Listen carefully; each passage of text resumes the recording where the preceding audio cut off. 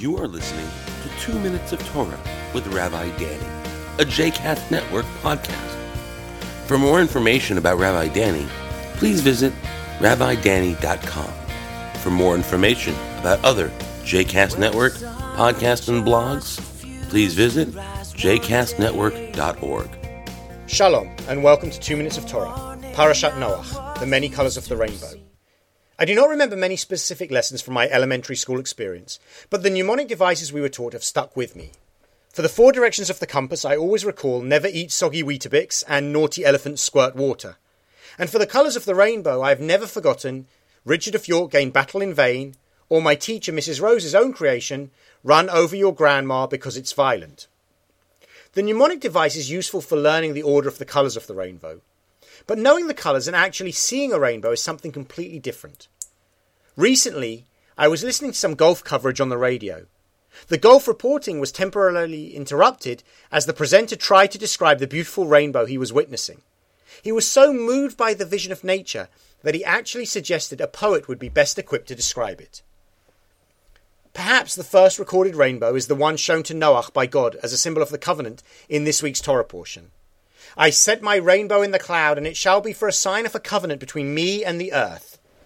There was something redemptive about that first rainbow and all it represented. The flood which Noach experienced was a cataclysmic event which brought the earth to the brink of destruction. Noach, his family, and the animals from the ark were the surviving remnant of a destroyed planet. Having saved Noach and his family, God enters into a new covenant with humanity. This includes the prohibition against eating live flesh, the law against shedding another person's blood, and the instruction to be fruitful and multiply. The rainbow is a reminder of the covenant which God entered into with Noach, not just for us, but also for God, who will see the rainbow, and as it says, I will remember my covenant which is between me and you and every living creature of all flesh. We often focus on the covenant between God and Abraham, mentioned in Genesis 15. As this is our particular birthright as Jews. We often forget that there was a first covenant with all of humanity and no particular group or religion. In Mishnah Sanhedrin 4:5, we are told that the entire world was created from Adam so that no person would say, my father was greater than yours.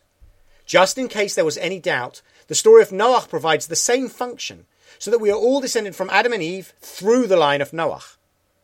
The Torah makes a wonderful statement about God's relationship with all of humanity by asserting a universal covenant before focusing on a specific one.